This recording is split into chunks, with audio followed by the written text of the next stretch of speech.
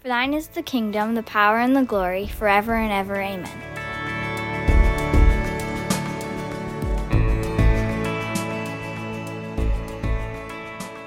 Hey, it's great to be with you this morning and for us to be able to dive into this passage in Matthew chapter 20. As we read through this, it is a story that Jesus tells about a landowner who goes out and he hires people at different times of the day. And then at the end of the day, he pays everybody the same. Now, if this was an actual story that happened today, you know that people would be up in arms. They would be crying foul play here. But we need to dive into this story and understand what is happening here today. I mean, honestly, when I read this story, I'm asking a question: what is going on here? It doesn't seem fair. So let's look at the story. At the beginning of the story, we see that the landowner goes out and he hires a group of people at the beginning of the day, and then he continues to go out throughout the day and he hires people throughout the day. And finally we come to the last hour of the day, and he hires another group of people, and that's where we want to pick up the story. So if you'll join me in this, we'll pick it up here, verse 6. And it says this: at 5 o'clock that afternoon, he was in town again, and he saw some more people standing around. He asked them, "Why haven't you been working today?" They replied, "Because no one has hired us." The landlord told them, "Then go out and join the others in my vineyard." So, we get the landowner, who is God, and he is finding these laborers, and as he's finding these laborers, he's hiring him, he's bringing them in, he's saying, "This is, come and be part of my workforce," and they go, "Okay, we will." Well, let's continue on here, because the end of the day comes in verse 8. In the evening, he told the foreman to call the workers in and pay them, beginning with the last worker first. When those hired at 5 o'clock were paid, each received a full day's wage. When those hired first came to get their pay, they assumed they would receive more, but they too were paid a day's wage. And when they received their pay, they protested to the owner, "Those people worked only 1 hour, and yet you've paid them as much as you paid us, who worked all day in the scorching heat." I think I probably react the same way, like, this doesn't seem fair here. What is going on? And I think I should be paid more. Well, let's look at Jesus' reply that the landowner gives in this story. He answered one of them, "Friend, I haven't been unfair. Didn't you agree to work all day for the usual wage? Take your money and go. I want to pay this last worker the same as you. Is it against the law for me to do whatever I wish with my money? Should you be jealous because I am kind to others?" And then verse 16, "Those who are last now will be first then, and those who are first will be last." So he gives us a reply. Now, I think it's important that we keep it in context of why is he telling this story. And he does so because I believe it is a continuation of the dialogue that he is having with the disciples as they talked about rich men entering the kingdom of God. And then Peter says, "Hey, what about us? I mean, we've left everything to follow you. What will our reward be?" And when we look at 19 and we look at verse 30, let's read it because there's some similarities here in verse 30. It says this: "But many who are the greatest now will be least important then, and those who seem least important now will be the greatest then." Again, it's very similar to verse 16, isn't it? And so that's what Jesus is doing. He is taking and teaching the disciples right here about the kingdom of God. And so as we look at it, first I want us to understand what this story is not saying. The story is not trying to teach us about social justice.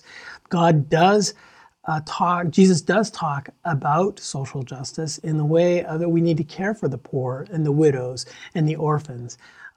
We need to have compassion on these people. So he does speak into our lives of what we should do with the people around us. But that's not what this is talking about. He's not trying to set up that everybody should be paid the same amount of money no matter how much they work or who they are. That's not what this is about. And nor do I think that I would want to take it and say that he is talking that salvation, it doesn't matter when you're saved, everything will be the same. I do believe that anybody can receive Christ at any time in their life, whether they are a child or on their deathbed. But that's, again, this isn't what Jesus is trying to address. He's trying to address is that what Peter says, what will our reward be? And Jesus saying it isn't about reward. This isn't about you work and you labor and you receive. It's about my grace. It's about how I choose to take who I am and give it to the people around me. And it's mine. It's mine to give, which says that God, he can't help himself but give to each person the same as he gives the next person, meaning that his salvation is for those who are the least and for those that we would consider to be the greatest. How I view the people around me is so important. When we look at this story, we come to this last group of people, and Jesus has this dialogue where he says, why aren't you working? And they say, no one will hire us. And Jesus says, well, I will hire you. Really what they're saying is nobody wants us. And Jesus says, I want you. I want you. Don't sit around thinking nobody wants you. I want you. What a great statement that is. And how we need to look around and say, are we looking at someone and going, oh, I don't want you. I don't want you. I don't want you here. I don't want you in my life. Where God says, I want you in my life. Those that been rejected by the world are probably the very people that God might be speaking the most to, and I shouldn't reject them either. So we come to this point of this pay, and there's that, again, that dialogue that they have that I would probably have too. Like, why aren't you paying me? Like I should be paying more. I shouldn't get the same. And I like what this commentator has to say on this. So let me read this to you. He says this. He says, God's grace, in short, is not the sort of thing that you can bargain with or try to store up, because that's what they're trying to do. They're trying to bargain with him, like, oh, I need to give you need to give me more. You can't bargain with God's grace, because God's grace is across the board the same. He goes on to say this. It's not the sort of thing that one person can have a lot of and someone else only a little. The point of the story is that what people get from having served God and his kingdom is not actually a wage at all. It's not strictly a reward for work done. God doesn't make contracts with us as if we can bargain or negotiate for a better deal. That's so good to take in. He doesn't make a contract with us. I like how he finishes off. He says he makes covenants in which he promises us everything and asks us for everything in return. He keeps his promise. He's not rewarding us for effort, but doing what comes naturally to his overflowing, generous nature. Isn't that good? We have a covenant with him. And that covenant is that he has given us everything, that we ourselves would give him everything in return. May we find ourselves living that way, giving him everything, not looking around thinking we deserve more and others deserve less, but that we're here saying, God, I'm just here to serve you. Whatever you want to do, however you want to do it. Let's pray. Lord Jesus, thank you for today. Thank you for this story. It can be a complicated story, not clear-cut, Lord, but thank you that we can dive in and dissect it a bit and try to understand it.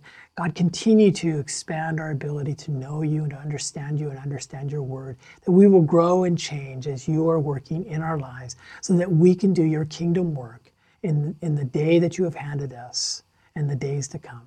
In Jesus' name I pray. Amen. Lord bless you today.